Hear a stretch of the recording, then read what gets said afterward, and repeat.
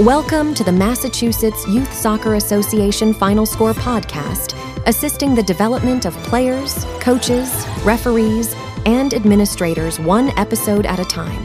Now, here's your host, Marcus Cole. Welcome to the podcast. We're excited. Another great session on tap today. We're excited to welcome Dr. David Nolan, Bay State Physical Therapy, to the show. Dr. Nolan, welcome to the program. Thank you very much, Marcus. I appreciate it. Now, Bay State Physical Therapy and MCR Chiropractic are proud to be partners with Mass Youth Soccer. They are our official physical therapy and official chiropractic partners. We've been together since 2001, and we appreciate everything that they offer.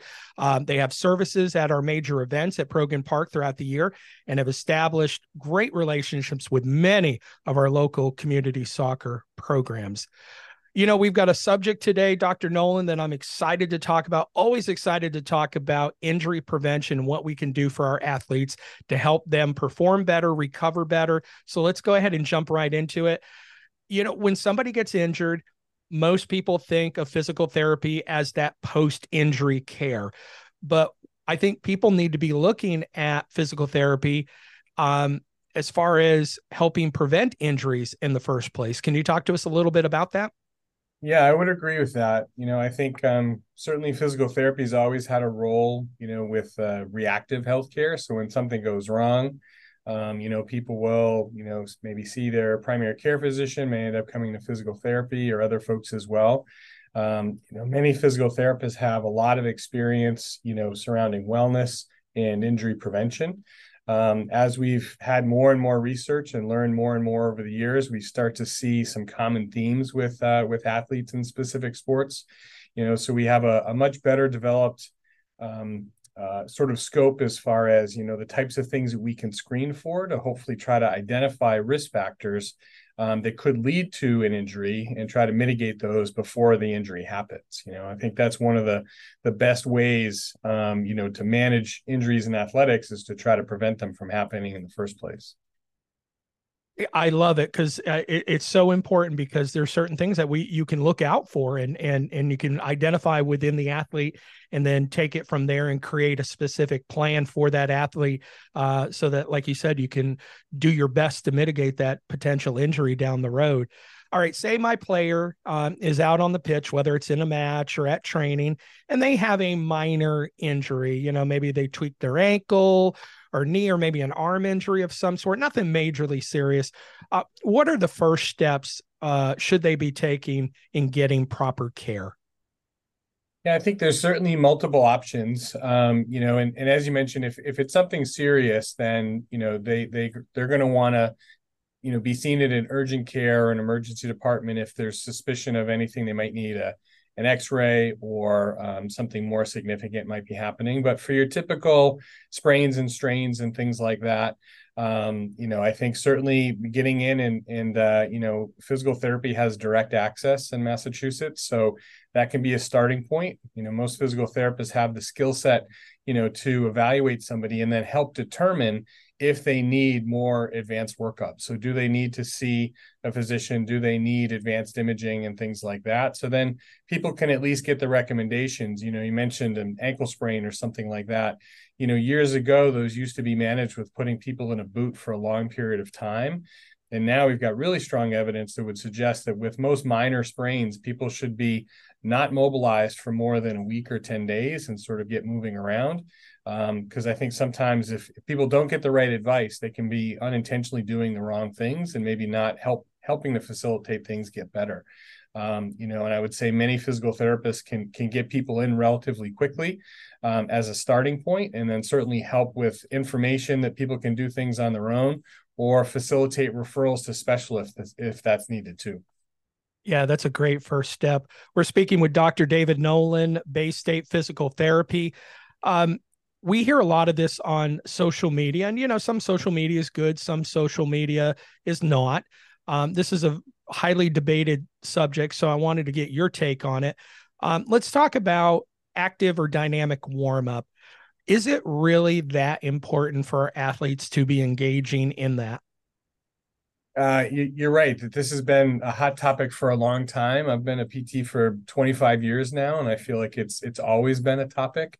I would say years ago, the focus was on passive stretching. And we thought that was, helpful at helping to prevent injuries. And as that was studied more and more, it turns out that that's not really the case. What can be more effective is an active or a dynamic warm up where people are moving, and I think a lot of that is focused more on preparing the tissues for what you're about to do, whether that's practice or game competition. Obviously those demands are going to be significant, so getting some blood flow and some warmth to the tissues to help prepare those tissues, and starting to gradually increase activity. Obviously, there's nothing there that's going to 100% eliminate the opportunity for an injury to happen. We're just trying to reduce the risk as much as we can. So when you're comparing an active warm-up versus just passive stretching, generally an active or dynamic warm-up is going to be superior for sure. Coaches and parents and guardians and those people in a child athlete's life have such a big influence. What are the things that coaches and families can do actively to help prevent injury within their child? Yeah, I would say that it's a number of things. Certainly in some regards, modeling that kind of behavior, or making sure that, what's being encouraged at practice is happening at games and things like that too. That the athlete is doing things on their own. It should be expected that it's not just, at the practice field or on the competition field, that people are doing things as part of their general training as well.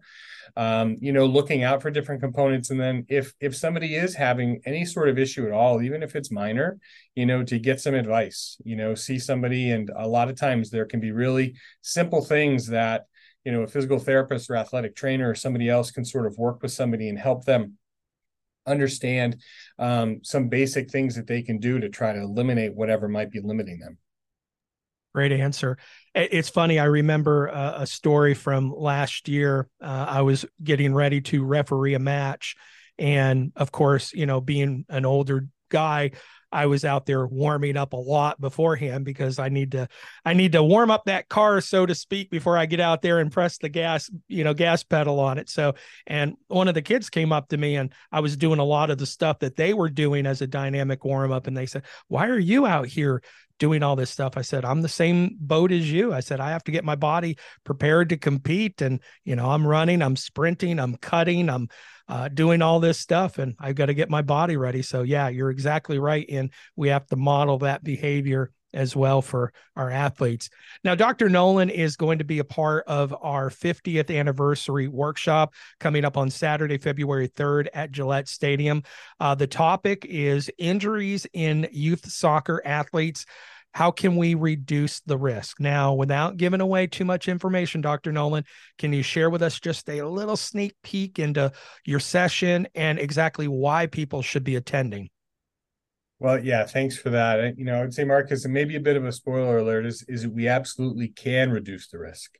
Part of what we'll explore or talk about during that session is maybe some specific techniques that players and coaches can incorporate into the plans that they have already to help facilitate some of those things. And I would say, we've kind of got good literature now to sort of show that when we're thinking about some of the more common injuries that can happen, some key things that can be helpful to identify and then prevent those injuries from happening. And really, I would say the other big piece is that, I think the misconception is that having some sort of team-wide kind of injury reduction program kind of saddled into your practice and gameplay, warm-ups and things like that takes a crazy amount of time, and it really doesn't. You can be consistent with it, and I would say that, what you'll see when we have our presentation is it's not terribly disruptive. You're not having to give up other things that you want to have within your training, and I think there can be a lot of benefit from it. So I really look forward to hopefully seeing a lot of people and talking more about that. It's certainly an area in my own clinical practice that I've been passionate about, and trying to be helpful to work with athletes and folks to try to prevent some of the injuries that are so common. I think it's so important. I highly encourage people to come to your session on that day. I promise you, if you go to the session and you implement some of the stuff that Dr. Nolan's going to talk about, your athletes will thank you. They will thank you because they'll feel better.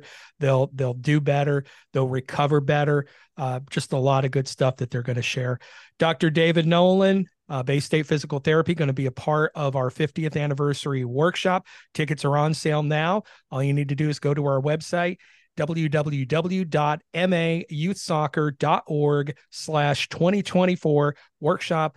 Order your tickets today and go see Dr. Nolan's session on February 3rd. Dr. Nolan, thank you so much for coming on to the program today. We really appreciate it.